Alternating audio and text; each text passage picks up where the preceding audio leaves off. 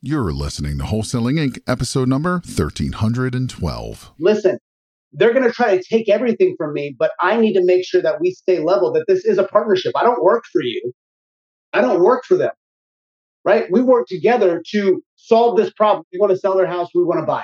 That is a partnership. So when you have somebody who's trying to take everything, it needs to be established that, like, listen, I buy houses. There are a lot of houses to buy. This is a partnership. We are working together. This is game-changing information guaranteed to raise your real estate wholesaling business with actionable steps you can take immediately to navigate the ins and outs of wholesaling and start making money today.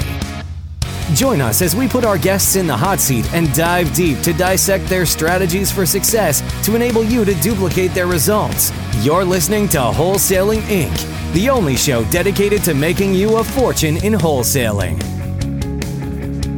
Rodolfo, hear about your closings, man. Yeah. Last Monday I closed my first deal, and I'm closing another deal on the 7th. What was the spread of the first one? So the first one was a 20,000 Simon, but I JV with another wholesaler, so he took 5 and I took 15. And the other one, it's kind of like I still make money, but my soul hurts because I took a chance, and I'm making 10,000 on that one. I JV'd with another wholesaler. He's taking 3 and I'm taking 7, but I could have made, instead of 7, I could have made 35K. Okay. Yeah, I didn't trust my numbers. I learned to have confidence on my numbers. I did my numbers. Jeremy confirmed them. The thing is that it's the property. It's being sold through an agent that is representing the seller. Okay. And he wouldn't give me any inspection period. And EMD was $3,000.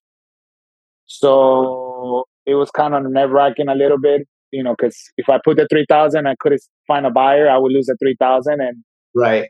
So I put it for 20K, and I was like, well, can I risk 3,000 and make 20,000, or not risk anything at all and make definitely nothing at all? So actually, Mike Reyes, he was like, bro, just go for it, man. And my wife was like, yeah, you should also, if you have the potential of making 20, you're risking 3. You have all the upside. So I did. And as soon as we found a buyer, I was like, bird on the hand. In Spanish, we have a saying, I don't know if you say it in English, but you rather one bird on the hand than 100 flying. So as soon as I found a buyer, I immediately assigned it. Yeah. I assigned it. And 2 hours after, I got offered 35K, so above what I was asking. And then I got offered 40. But I had already given my word, and for me, that's everything. So I ended up assigning it for the 10K. So, yeah, it's a lesson learned. But, listen, a lot of things we do in this life, we base off of our gut. You know what I mean? You can look at numbers. You can look at, all the things in front of you, but you have to go off of what you feel. And sometimes the feeling means everything. But real estate in general, investing in general, it can be a gamble. You roll the dice, and sometimes it just works out well, and sometimes you crap out. That's just how it goes. And so the crap out, right, is you want to minimize the risk. You may lose something, but you don't want to lose a whole lot. And sometimes you just win, man. So I would never say go against your gut, because sometimes that hurts a lot more than what you lost. Yeah. You know what I mean? So, you take that with a grain of salt, and then you just you work off of that on next time, man. No inspection period's tough. No matter what, it's tough. When you got money, you got skin in the game. Let me ask you, what was his reason about no inspection period? So I got this through Driving for Dollars, and I called them about, I would say like 3 months ago, and they were like, I guess, getting the property vacant, and they were fixing the roof. So the property has a brand new roof. And the reason why he didn't want to give any inspection period, he was like, I cannot go to my client on a property that he's thinking of putting on the MLS in February and asking him for an inspection period. And I was like, well, at least give me 7 days. And he was like, no, I can't, I can't give you 7 days. Either, you do the $3,000 and no inspection period, or we just keep the property and we list it on the MLS in a couple of months. So, I mean, I Wait, did and the this was numbers. an agent. Yeah, yeah, with the agent. So I did my numbers, and it's a really hot area. It's an area that there's a lot of gentrification.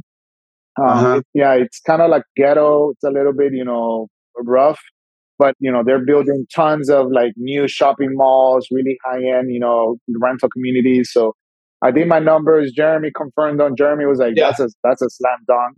And it was just the fact that I had no inspection period that kind of made me rush. Yeah. So I just took the first offer, and I was like, you know what? I'd rather make 7,000 than wait and see if I make, For you know. sure. For sure. So So when you're negotiating with these people, even an agent, when I'm talking to these people, it's got to be a partnership. And that's something I established at the very end. I'm not giving you everything. I'm not giving you your price. I'm not giving you your price and no inspection. I'm not giving you your price and no inspection and the EMD that you want. Like, I'm not doing that. Right. And so that's a negotiation that I already work in my head. Like, listen, they're going to try to take everything from me, but I need to make sure that we stay level, that this is a partnership. I don't work for you. I don't work for them. Right. We work together to solve this problem. We want to sell their house. We want to buy. That is a partnership. So when you have somebody who's trying to take everything, it needs to be established that, like, listen, I buy houses. There are a lot of houses to buy. This is a partnership. We are working together. So listen, you know what? If your client really doesn't want an inspection period, I understand that, but there's got to be something that makes me more comfortable with this deal. And it's either the EMD down or the price, the offer. You know what I mean? And that can be sometimes be a hard conversation because you don't want to lose something. But at the same time, they need to understand, I don't work for you. I'm providing a service for you, but we are working together to get this done. Yeah. So another thing that I didn't mention, it was I kind of saw it like as a long-term play. So when I went to visit the house, I kind of dropped the anchor on him, and he was like, "Well, let me talk to my client, see what he thinks about that."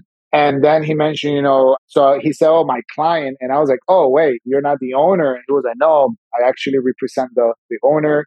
We have multiple distressed properties, all the way from South Florida to, Palm Beach."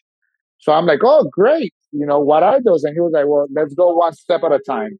Let's do this property first, and let's see, how it goes. And then we'll talk about the other one." So I kind of saw it as a long-term play. And I was like, okay, just make sure that you perform on this one.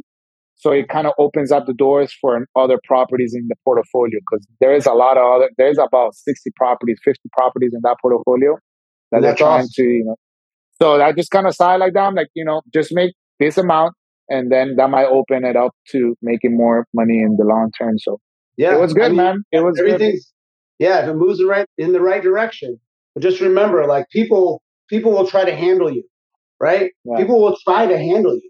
And I'm not saying this guy did, but anybody who's trying to take and not give, that we have to flip the tables, or at least say, hey, listen, I want to do all these things, but you got to do something for me too. We can't be afraid to have those conversations.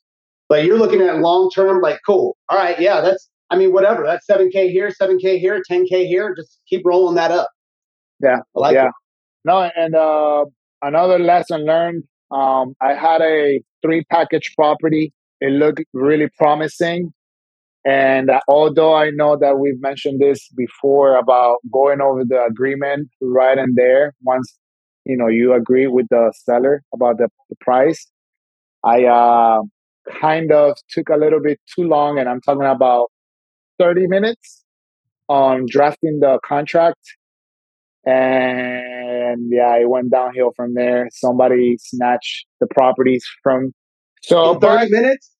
yeah, I was drafting the contract, and then when I called her back to go over the contract, she started having, she was like, "Oh, well, let me think about it," and she was already set. Like, we had already agreed on the price, and she was like, "Let me think about it. Let me talk to my brother-in-law. He's an appraiser," and then from there, it just started going downhill, and then Then she told me that she had gone with another offer, and they had offered her way, way, way above. I was just talking to Colin.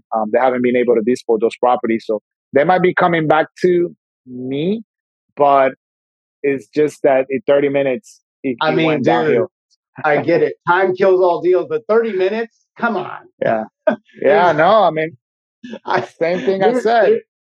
There's no coaching on that, man. It's like, I don't, that could happen to anybody, I guess. The thing is that I brought her down. She was asking 1.3 for all 3 properties, and we brought her down to 1.23. And, we kind of, met there, and I guess they just gave her a bunch of money. So, obviously are you guys asking what other offers they have on the table? Is that a normal question that you guys are asking these sellers? Not me. So start asking, and not in the way of like, hey, do you have any other offers? Ask it in an assumable way. Hey, what other offers do you have right now? Because we want to have an idea of where they're at, and then you get a lot of people who go, oh yeah, I have some other offers. Well, what are they? And they will tell you, right? And then you have a baseline of where other people are at. So that needs to be a question that you're asking on a regular basis. What other offers do you have? Sometimes they won't tell you, and that's fine. But if they do tell you, that gives you a good headwind as far as what you need to do as far as negotiations and where the numbers are at. Make that a part of your discovery. What other offers do you have on the table? What are they? Yeah? Sounds good. That's all for this episode. Your next step to success is to continue the conversation over at wholesalinginc.com by joining the mailing list, as well as get your chance to book a strategy session to learn the systems and become part of the tribe and work personally with one of our amazing coaches. We'll see you next episode with more ways to make you a fortune in wholesaling.